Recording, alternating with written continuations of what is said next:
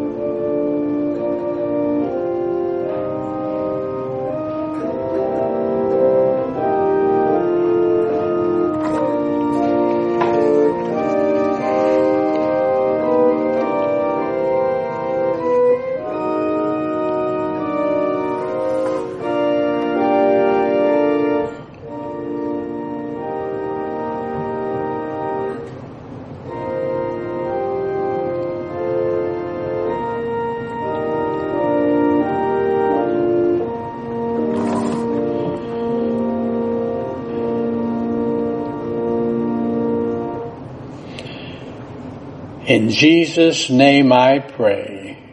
Amen.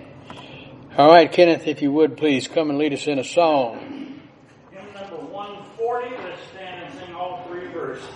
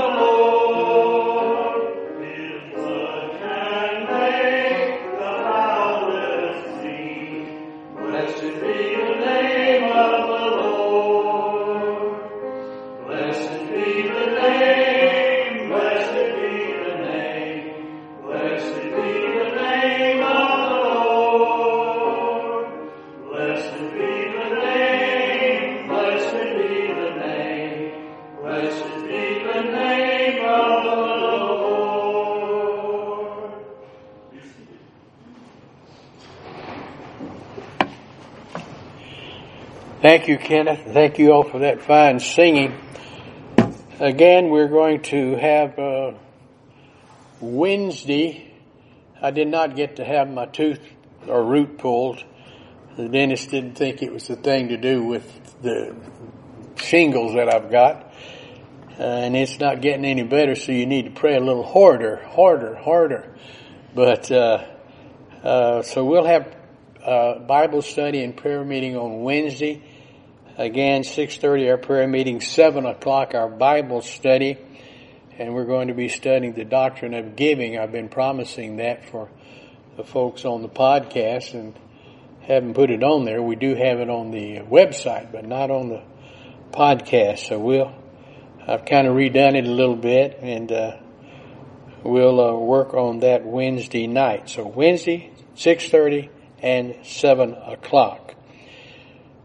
All right, so much for announcements. Again, I would reiterate, don't forget to get your prayer list and use your prayer list.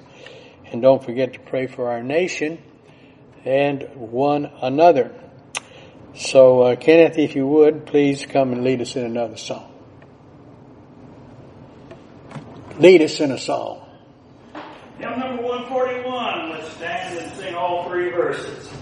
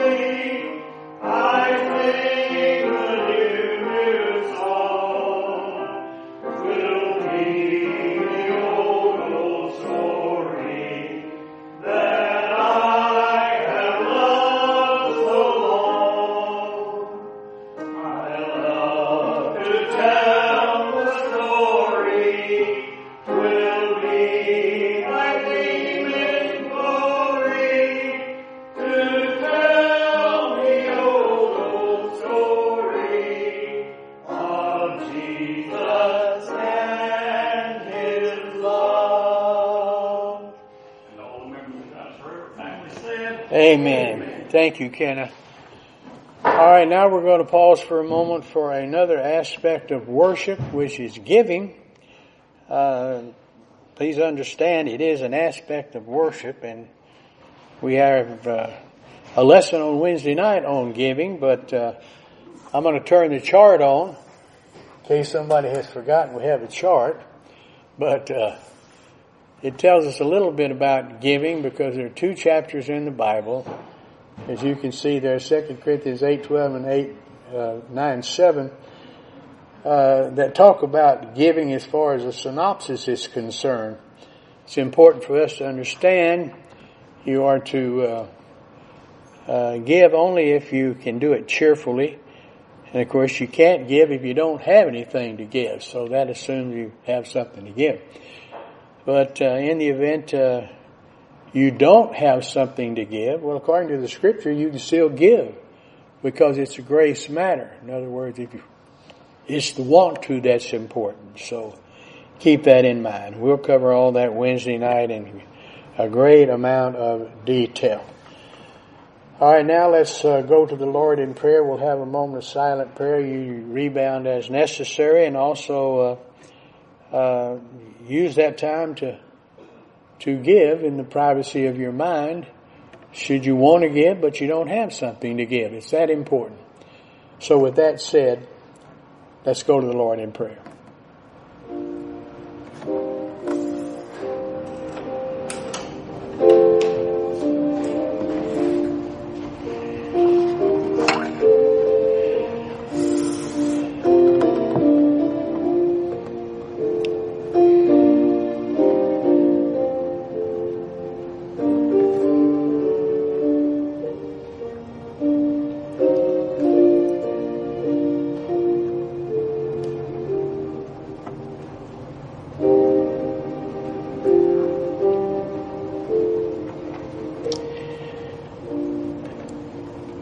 Father, we are grateful for the privilege of being able to come together and to worship, particularly now as we think about giving. I want to ask a very special blessing upon both the gift and the giver. Now guide us and direct us throughout the rest of our service. For I ask these things in Jesus' name. Amen. All right, last week we had a special on 4th of July, and we had earlier started the doctrine of suffering, so I thought, well, I better go back and pick it up because I hadn't finished or got anywhere near through the doctrine of suffering, though we did have a lesson on the first part. So we've had part 1, now we're going to look at part 2, and I know you've used 1 John 1:9 already, and you're ready to be taught. So let's go ahead with our lesson plan. I'm going to, again, do a bit of review, and then we're going to pick up new material.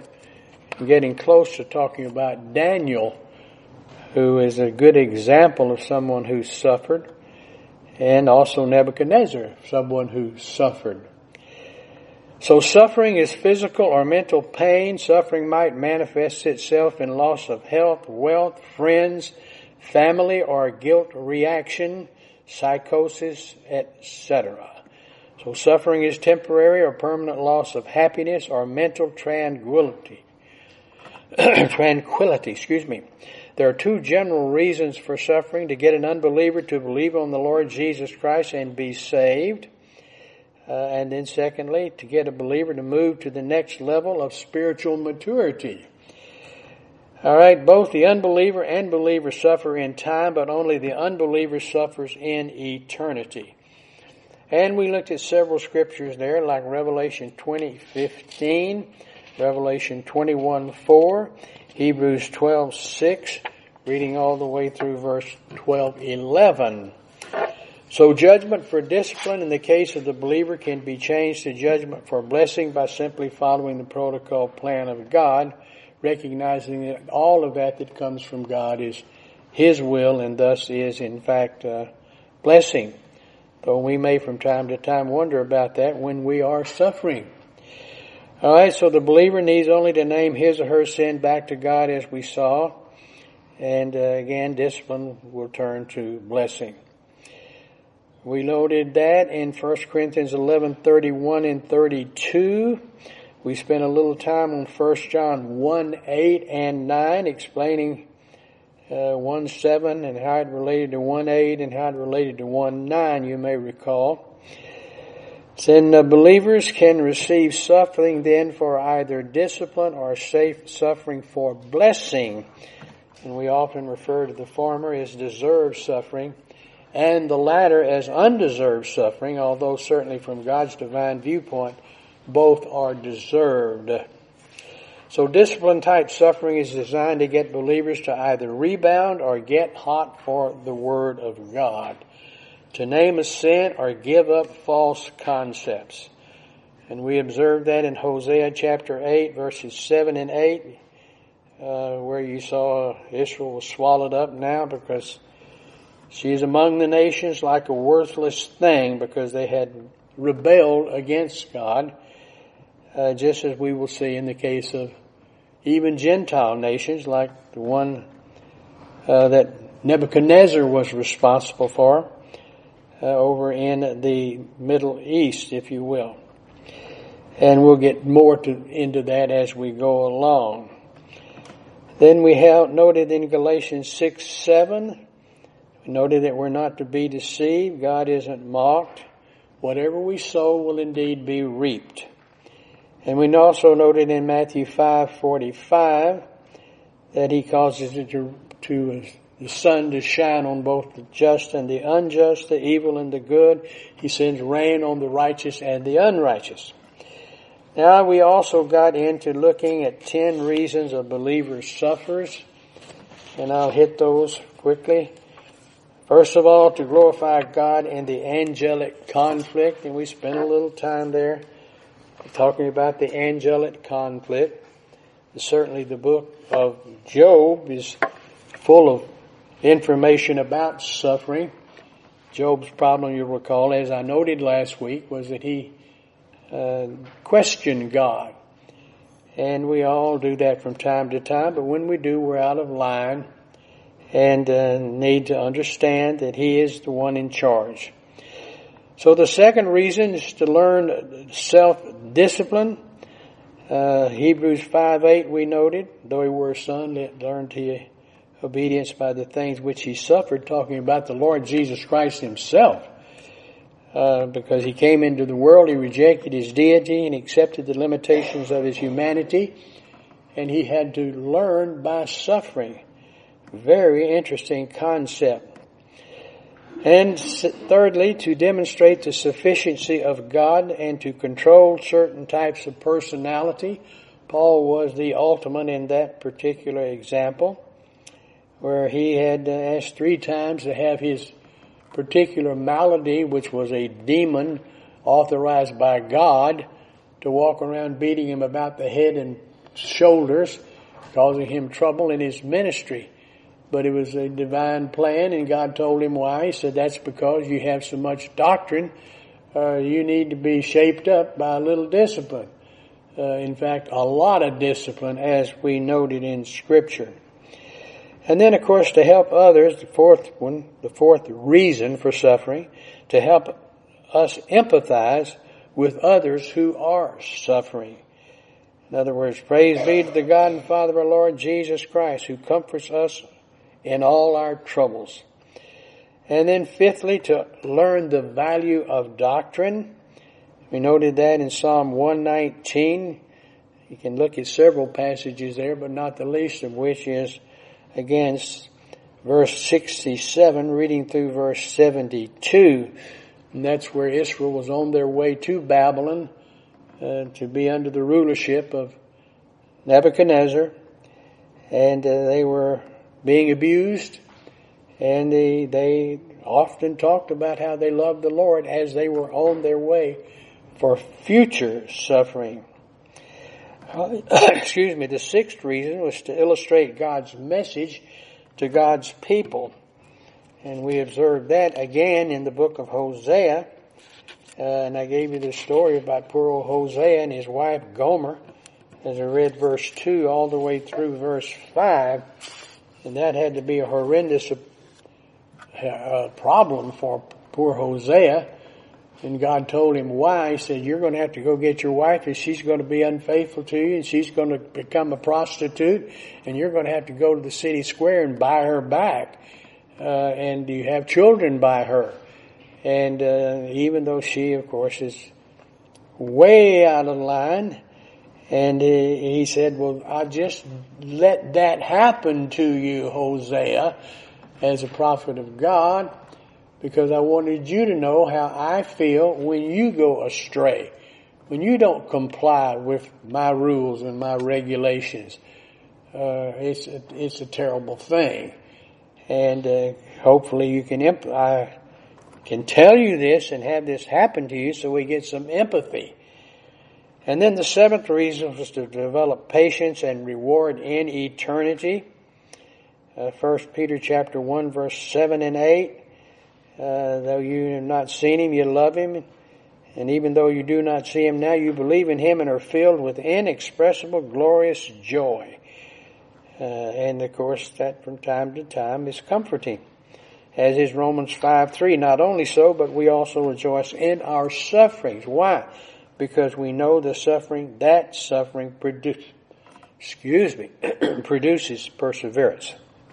And then the eighth reason, to eliminate pride and to relate all things instead to God's grace. And we saw that 2 Corinthians chapter 11 verse 24, where it gets more specific about the problems that poor old Paul was encountering. Tells all the things that had happened to him, and he was the guy who wrote, as we noted last week, depending on how you count, 2/3 of the New Testament. But reading 2 Corinthians 11:24, you see the really bad things that happened to the poor old boy, reading all the way through verse 30. And I'm going to read those because they certainly are indicative of what might happen in the case of anyone, even probably the greatest believer in the world. It says, 5 times I received from the Jews the 40 lashes minus 1. 3 times I was beaten with rods. Once I was stoned. 3 times I was shipwrecked. I spent a night and a day in the open sea. I have been constantly on the move. I have been in danger from rivers, in danger from bandits, in danger from my own countrymen, in danger from Gentiles, in danger in the city, in danger in the country, in danger at sea, and in danger from false brothers. I have labored and toiled and have often gone without sleep. I have known hunger and thirst and have often gone without food. I have been cold and naked. Besides everything else, I face daily the pressure of my concern for all the churches. Who is weak and and I do not feel weak. Who is led into sin, and I do not inwardly burn. If I must boast, I will boast of the things that show my weakness. And then the 9th reason, to eliminate a believer's arrogance and bad decisions. Notice Matthew 7:1 and 2. Judge not, lest you be judged. For with what judgment ye judge shall be judged, and with what measure ye mete, it will be measured to you again. And then the 10th reason, to witness for the Lord. He says, we are hard pressed on every side, but not crushed, perplexed, but not in despair, persecuted, but not abandoned, struck down, but not destroyed. We always carry around in our body the death of Jesus, so that the life of Jesus may also be revealed in our body. For we who are alive are always being given over to death for Jesus' sake, so that his life may be revealed in our mortal body. All right, and that's just about where we stopped in our study of Part 1, Doctrine of Suffering. So before we, as I said last week, we conclude our suffering, I want to provide an anecdote from Scripture describing an arrogant king. I think it speaks 1,000 words. And I will one of these days teach the book of Daniel. I was looking at it most recently as I thought about poor old Daniel as someone who suffered. You know, Daniel was one of several people who was carried over to Babylon in the last dispersion of 586, where he and 40 or so others were taken over, and certainly included Daniel, Shadrach, Meshach, and Abednego, because they were central characters who are mentioned in the Bible. And they were, of course, young men in the court. They were very privileged. They were men who were children of leaders in the land. And you'll remember the story about this was in 586 when this was done. You had 3 dispersions. You had 606, you had 597, and then you had 586. And all of these dispersions occurred because it was a fulfillment of Jeremiah's prophecy, because they had turned against the Lord. Many of them had, not to say that Daniel had. They were young men, and they were carried to Babylon, where it was there that in chapter 1, we have the story that is chapter 1 of the book of Daniel. We have the story of they being, first of all, good Jews, and they were told they were going to eat in the dining hall, if you will, and eat the Babylonian food. And they said, no, Daniel, being the speaker, I don't think that we are. If you would please, we would like to have our kosher food, and which was bare bones, if you will, according to the scripture, and we will prosper. And they thought, oh, they're not going to prosper eating that little bit of diet. I always remember that story quite well, because I had a representative, a manufacturing representative. He had a PhD in physics and was representing our analytical product line in Israel. And Tabak was his name, Dr. Tabak. And he came over to the house, and I took him out to eat. And I had to take him to his room first to see what he could find to eat there. Actually, that came later. I took him to the Nighthawk. It's coming back to me. I went to the Nighthawk when it was downtown, and he asked the waiter or waitress, I can't remember what it was, but he said, I would like for you to just bring me some vegetables, and raw vegetables. So he left, and I said, don't you want some wine with that, Dr. Tabak? And he said, no, I can't eat that, because I don't know what you Gentiles were thinking when you prepared the food. And I thought, okay. And then we went to his hotel room, and he opened up his suitcase, and he had all sorts of fresh vegetables in there that he would eat. But he would only eat something kosher. And that's what Daniel, in essence, said. And the 4 characters were Shadrach, Meshach, Abednego, and Daniel. And they were the test group. And so they ate the foods, the kosher foods, instead of eating the lavish food of the dining hall. And they also were trained alongside other young men. And when they came for their evaluation, the king, Nebuchadnezzar, said to his school folks and to his physical therapists, I guess,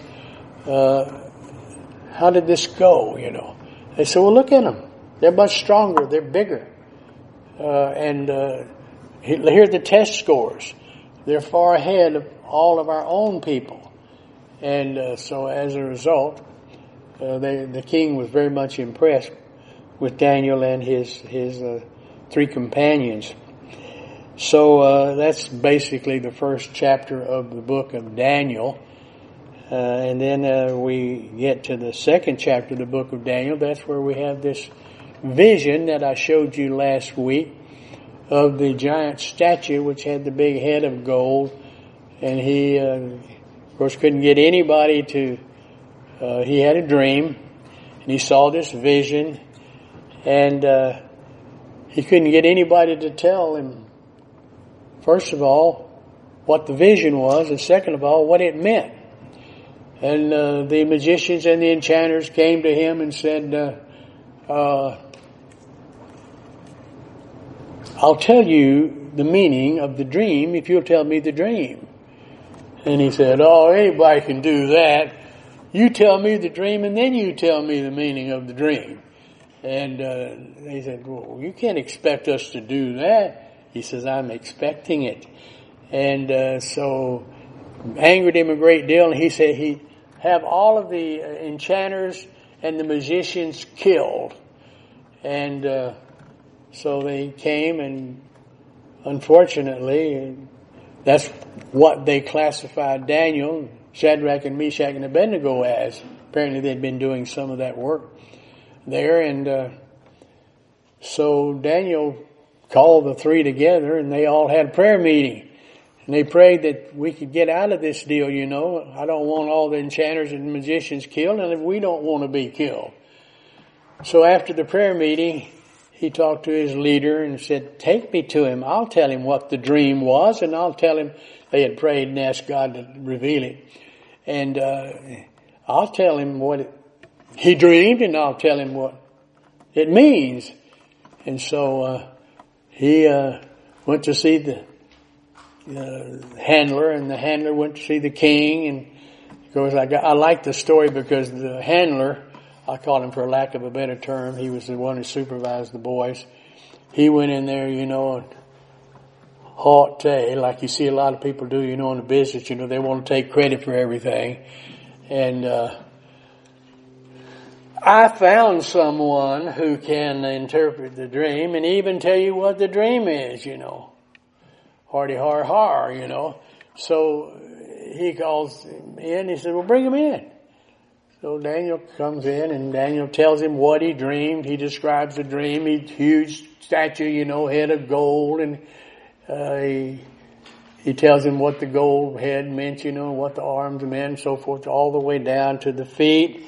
And at the feet, of course, you know, it's an eschatological thing, because there's a stone that rolls down the hill, and he tells later that the stone that rolling down the hill to strike the feet of the statue, because it's every one of the empires that did in fact occur as time passed by. And then the last one had this stone that rolled down the hill, and that was Jesus Christ, who strikes the bottom of the statue. And of course that's a reference to the last days. And so he explains all that and becomes quite a hero, and that's basically chapter 2. And then in chapter 3, Daniel is apparently sent off, as best we can tell, because he's not mentioned, because Shadrach, Meshach, and Abednego are the central characters, and the Lord Jesus Christ. But that's the story where they had all the musicians showed up, you know, wah, wah, wah, wah, wah, wah, wah, you know, and they play their songs and they sing, and they have this great celebration, and everybody's supposed to stand up and bow at a certain time, you know. And if they don't, they'll be sent into either prison, or their house will be made a dunghill, which was very common. And in addition to that, there's this fiery furnace involved. And I always think about that when I'm thinking about when I worked at Safeway. And I was a sacker boy first, of course, and I finally worked my way up to the vegetable peeler, you know. And that was a good deal, because you were back in an air-conditioned area. You didn't have to go out and sack groceries, etc. But there was a great big furnace in the back of the grocery store. This grocery store, little background, had burned down several months before and been rebuilt. And you put all the old boxes into the furnace, you know, to burn them up. And we had boxes stacked up there very often, as high as 3 feet and deep as 6 feet. Nobody had time to go back and burn the boxes. Well, I had a little time on my hand, so I went back there to burn the boxes. Well, those boxes somebody had put right up against the door. You had this great big iron door, you know, it opened up, you know, and someone had just filled it up. And it blew out on me, and blew out on the box heap, and started a fire. And of course, now the background is that store had burned down. not too long ago. So there I was. And so rather than call anybody, fire, I ran and grabbed a big bucket of water out of the, where I was trimming the vegetables and all, and ran back there and threw it on there. And of course, you know what happens when you throw water on a fire, you know. Smoke like you wouldn't believe began to go out into the grocery store, you know. And there I am, this young high school kid, and I almost got fired. That would have been that was my first job. Not really. I'd worked as a tennis helper at one time in the summer, but I almost, you know, bit the bullet, you know. But he was kind enough finally to understand that I also did a good thing by putting the fire out rather than call the fire department and so forth. But probably should have called the fire department immediately, you know, but I was so embarrassed. Now that's all the story you're going to have. I'm going back to Daniel. Are you ready for Daniel? All right, Daniel no, it's not Daniel. It's Shadrach, Meshach, and Abednego, because we don't know where he was. He was probably on a mission. They'd sent him off somewhere. And the boys went out to the celebration, and they didn't stand up when they were supposed to stand up, you know, because they weren't going to bow to any other god. And that's basically what the standing up was. They were celebrating the problem. Well, they got a punishment assigned to them, though the boys were respected. It wasn't Nebuchadnezzar at that time, but it was a substitute for him. I guess Nebuchadnezzar maybe was with Daniel. I don't know. We're going to study that one of these days. I just can't stand not to. But the point is, they were put into this furnace, and the king was lamenting the fact that, oh my gosh, we're going to put these guys who have done so well here into this fiery furnace. And so they put them in the furnace, and they lit the furnace, and they lit it up hotter than it had ever been before. And apparently there was a window of some sort in the furnace, and they were able to look inside there, and they thought, well, they'll be burned to pieces, you know. Shame, oh, shame, oh. But instead, they saw not just 3 men in the furnace, but they saw 4 men in the furnace, and one of them looked like the Son of God. And how they knew what the Son of God looked, I don't know, but they did. Look, and everybody came to look through the window, and so they opened the door to let them out, and you couldn't even smell the fire on their clothes. And it had been heated, I forget how many times, 4 times more than it had ever been heated before. But quite a witness, but quite also a punishment. In other words, quite a suffering for those guys, if you will. Just as Daniel had suffered when he was sent over there, and chances are he was made a eunuch at that time, because the keeper was called the keeper of the eunuchs. But suffering goes not only with the ne'er-do-wells, but it also is part and parcel of those who are what we might call mature believers. So we shouldn't think so ill of suffering as being something unique. And then I might mention the 4th chapter. 4th chapter deals with, there are 12 chapters to the book of Daniel, by the way. Colonel Thiem taught 6 of them. And then he stopped. And I know why he stopped, because I did 12 and it was a real booger bear. But I've done all 12. And have an expanded translation. I think I gave Don one of them at one time. Expanded translation of all of those particular books. And of course, and I have an introduction to the book of Daniel also written. But that particular book deals with another vision. Nebuchadnezzar is being tormented, and he gets this vision of a tree, and there he is with the tree, and he needs to know about it, and when he calls in all the enchanters again, the only one that can really do the job is Daniel, and Daniel comes in and tells him, "Oh, king, I wish this was about your enemy rather than about you. But here's the deal. And he tells him about the fact that the tree has a lot of beautiful birds in it. They're prospering, and it's just huge and beautiful. It looks like one at Ken Harrell's house, just great old big, all properly trimmed and everything. But he says, shame, I wish this vision had something to do with your enemies. And then he goes on to tell him that you again are the tree, and you have bragged about how everything wonderful is. You bragged in chapter 2. You're bragging in chapter 4. And but you're going to suffer. You're going to suffer, but you're going to suffer for a reason, and that's one of the reasons that we listed in our particular listing this morning, which we started last week. But he goes on to tell him that it's going to happen to you what happened to the tree. And then he begins to give him instructions with reference to the events that are going to occur. He says, you're going to go out into the field, and there's no sense in looking in your lesson plan. This is right off the top of my head. But, you can if you want to, excuse me.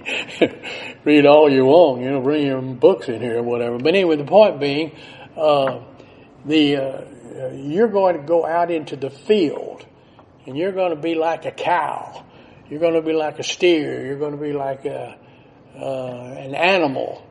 Kind of reminds me of the guy that was the great and wonderful manufacturer of tools, Hughes Tool Company, Howard Hughes. Howard Hughes, you remember, became infatuated with himself. He became a germaphobe. He had to go into a room and stay all of his life. Couldn't have any light in the room. Worship his own urine. His nails grew long. His hair grew long. And he was very, very wealthy. He married a very beautiful gal, movie star, for 13 years. But I don't think she was around him much because he couldn't stand anybody to be there. Only one person to bring his food because he was a germaphobe. And that's...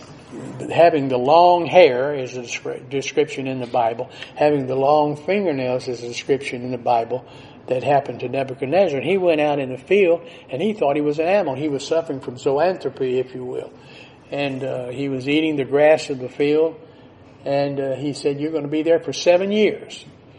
But then he tells him, now the good news is that tree is going to be cut down. That's a symbol of you being cut down as the ruler. But they're going to band it with a metal band. And I didn't know this, but I don't think it works all the time either. But it does when God wants it to work. But you band the tree and then it grows up again. But it's got a chance to grow up again. And he says, you're going to be reinstated after 7 years. So after 7 years, he in fact was put back into power. And that's basically the end of that chapter because he's in power again when, and here's the key, he suffered in order to develop his 4 spiritual laws. You remember I told you about the 4 spiritual laws last week? Campus Crusade, Bill Bright, and so forth.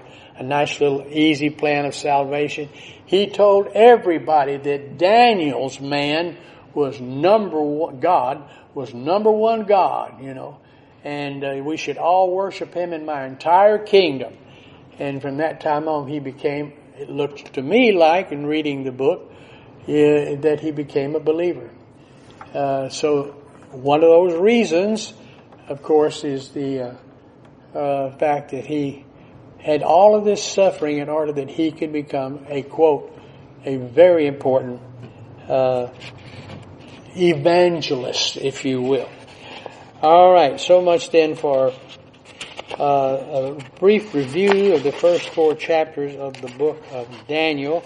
Now let's flip on over to page 6, and I get to read to you. And I'm sure you probably already read it by now, but the point is, it's been in the book a long time in the Bible. But well, let's just read a little bit about it, and I'll comment maybe a little bit more. We're going to chapter 4 now. This is an illustration of the king acknowledging God. So this is a little foreview of what's going to happen. The first paragraph, and then you see the picture of the head of gold and the breast arms of silver, and it tells you over here on the right side, which I've already done. I did that week before last to show you what they represent. These are all kingdoms that have taken place just as God said they were in the vision, and Daniel made it clear. So chapter 4, verse 1, 2, and 3, this will give us a little preview of what he's going to do. It says, King Nebuchadnezzar. This is when he became an evangelist for the Lord God of the universe. To the peoples, nations, and men of every language who live in all the world, may you prosper greatly. It is my pleasure to tell you about the miraculous signs and wonders that the highest God has performed for me. How great are his signs, how mighty his wonders. His kingdom is an eternal kingdom. His dominion endures from generation to generation. So again, he's heralding God himself as a representative of God. Now let's take a look at the tree itself. All right. Chapter 4, verse 4. Vision of the great tree. I, Nebuchadnezzar, was at home in my palace, contented and prosperous. And then I provided you a map of his great and grand kingdom. In other words, contented and prosperous, with emphasis on the word prosperous. And you can see a complete a map of the Babylonian Empire in your lesson plan. All right, I had a dream that made me afraid. As I was lying in my bed, the images and visions that passed through my mind terrified me. Well, this will be his second terrifying, if you will. I commanded that all the wise men of Babylon be brought before me to interpret the dream for me. When the magicians, enchanters, astrologers, and diviners came, I told them the dream, but they could not interpret it for me. Remember in the first chapter 2 dream, he wouldn't even tell them what the dream was. Finally, Daniel came into my presence, and I told him the dream. He is called Belteshazzar, after the name of my God, and the spirit of the holy gods is in him. So I said, Belteshazzar, chief of the magicians, I know that the spirit of the holy gods is in you, and no mystery is too different for you, too difficult for you. Here is my dream. Interpret it for me. So he's very confident, based on what he'd done before, that he could do this. And he brought him in. And he said, these are the visions I saw while lying in my bed. I looked, and there before me stood a tree in the middle of the land. Its height was enormous. The tree grew large and strong, and its top touched the sky. It was visible to the ends of the earth. Its leaves were beautiful, its fruit abundant, and on it was food for all. In other words, I provided food for everybody in my kingdom. Look at the map. All those people, I've provided for them. Under it the beasts of the fields found shelter, and the birds of the air lived in its branches. From every creature was fed. In the visions I saw while lying in my bed, I looked, and there before me was a messenger, a holy one coming down from heaven. He called in a loud voice, come down the tree and trim off its branches, strip off its leaves and scatter its fruit. Let the animals flee from under it and the birds from its branches. So here's the bad news. And of course, he's already anticipated what happened and God decided to put that first. In other words, the result. Now he says, but let the stump and its roots, bound with iron and bronze, remain in the ground, in the grass of the field. Let him be drenched with the dew of heaven, and let him live with the animals among the plants of earth. Zoanthropy, he thought he was an animal. Let his mind be changed from that of a man, and let him be given the mind of an animal, till 7 times pass by for him. That would be 7 years. All right, the decision is announced by messengers. The holy ones declare the verdict, so that the living may know that the Most High is sovereign over the kings of men and gives them to anyone he wishes, and sets over them the lowliness of men. Sounds a lot like Psalm 75 verse 7 and 8, doesn't it? Where it says it's God who puts them up and God who pulls them down. So don't get too arrogant if you get a promotion or if you're successful. You know who told you you're successful? You know who gave you that promotion? You know who gave you that wealth? God. And God puts them up and God puts them down. And that's why I've often said there's two things that rise to the top. And I'll tell you what they are. All right, let's go. This is the dream that King Nebuchadnezzar had. Now Belshazzar, tell me what it means, for none of the wise men in my kingdom can interpret it for me. But you can, because the Spirit of the Holy God is in you. Now he interprets the vision. The king knows he can do it. Then Daniel, also called Belteshazzar, was greatly perplexed for a time, and his thoughts terrified him. So the king said, Belteshazzar, do not let the dream or its meaning alarm you. Belteshazzar answered, my Lord, here's this wonderful statement. I like it a lot. My Lord, if only the dream applied to your enemies and its meaning to your adversaries. In other words, whoa, you're going to be out in the field like an animal.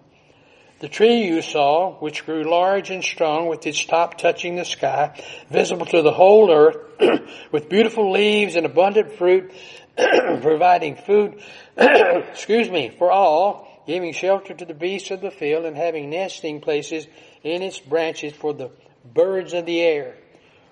You, O king, are that tree. You have become great and strong. Your greatness has grown until it reaches the sky, and your dominion extends to distant parts of the earth. In other words, bragamony time.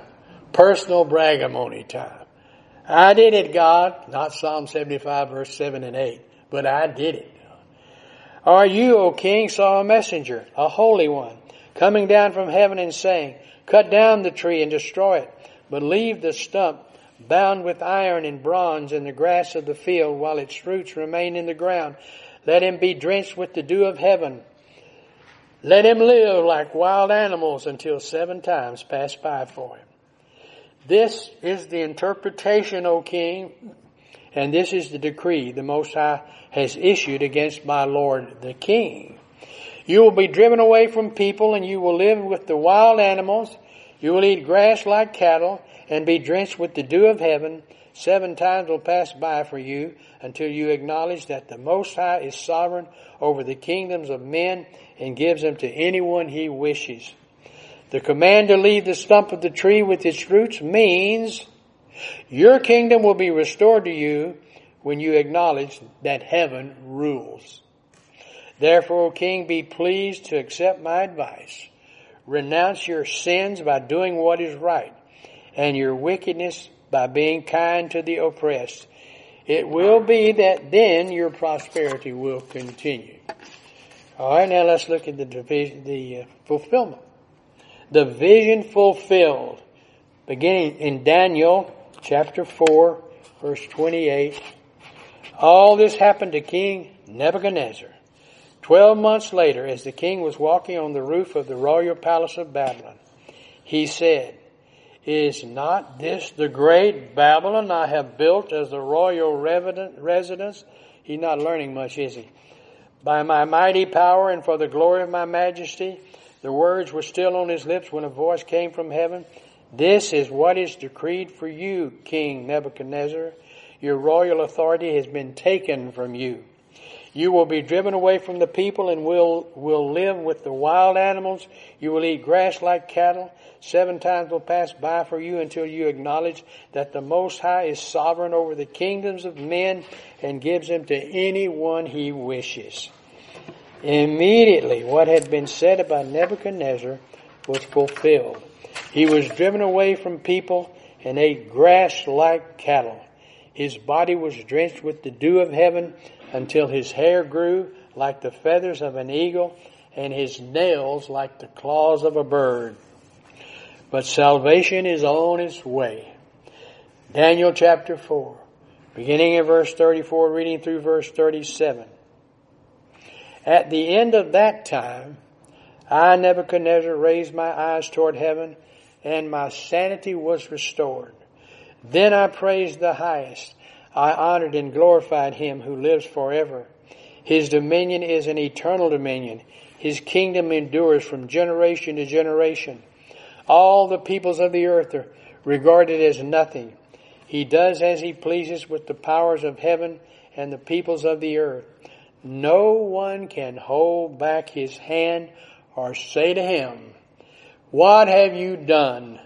At the same time that my sanity was restored, my honor and splendor were returned to me for the glory of my kingdom. My advisors and nobles sought me out, and I was restored to my throne and became even greater than before. Now I, Nebuchadnezzar, praise and exalt and glorify the King of heaven, because everything he does is right, and all his ways are just, and those who walk in pride he is able to humble. All right, a summary. Unbelievers suffer to get them to believe on the Lord Jesus Christ. Believers suffer in order to motivate movement toward maturity. The more doctrine in our souls, the better we can appreciate suffering. Suffering for our believers should be considered as part of our brief sojourn on the road to ultimate sanctification. Hebrews 12:11, no discipline seems pleasant at the time, but painful. Later on, however, it produces a harvest of righteousness and peace for those who have been trained by it. 1 Peter 1:6, in this you greatly rejoice, though now for a little while you may have had to suffer grief in all kinds of trials. Daniel 4:36 and 37. At the same time that my sanity was restored, my honor and splendor were returned to me for the glory of my kingdom. My advisors and nobles sought me out, and I was restored to my throne and became even greater than before. Now I, Nebuchadnezzar, praise and exalt and glorify the King of heaven, because everything he does is right, and all his ways are just, and those who walk in pride he is able to humble.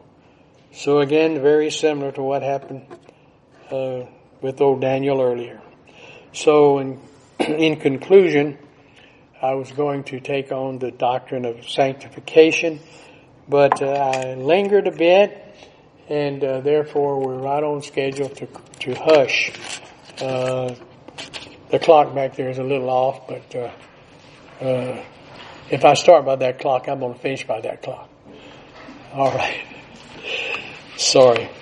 Okay, let's go to the Lord and let me provide a short invitation for anyone who may be without Christ, without hope, and without eternal life. Of course, God had you, that is you as an unbeliever, personally in mind when he went to the cross. And clearly we all need to go to the cross, and it's my view that we here have done just that. But there may be somebody out there who, either on the podcast, where we had 206 people over the next 90 days, and then we had almost 15,000 take a look at our website. So there's maybe plenty out there that haven't believed on the Lord Jesus Christ. And of course the Scripture very clearly tells us, for all have sinned and come short of the glory of God, or the wages of sin, and of course is absolute horror. I know when my wife was teaching Sunday school to 3 of Rebecca's boys, one of the things that she thought was astounding to her, because she had never thought about it this way.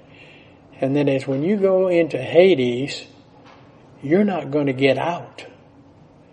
I mean, we can burn our finger and say, oh my gosh, fire is awful. But we remove our finger from the flame, generally. And you're not going to be able to do that if you indeed find yourself in Hades, a place of eternal punishment.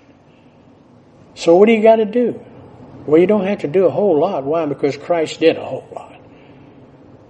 But all you got to do is believe on the Lord Jesus Christ and be saved. He came unto his own, but his own received him not. But as many as received him, to them gave he power to become the sons of God, even to them who believe on his name. So right where you are, whatever you might be doing, tell God the Father, I'm believing on God the Son and on the promise of the Word, you will be saved. Simple as that. What must I do to be saved? Believe on the Lord Jesus Christ and thou shalt be saved. Now I'll pause for just a very short minute and give you opportunity to do just that. And then I'll close with our benediction.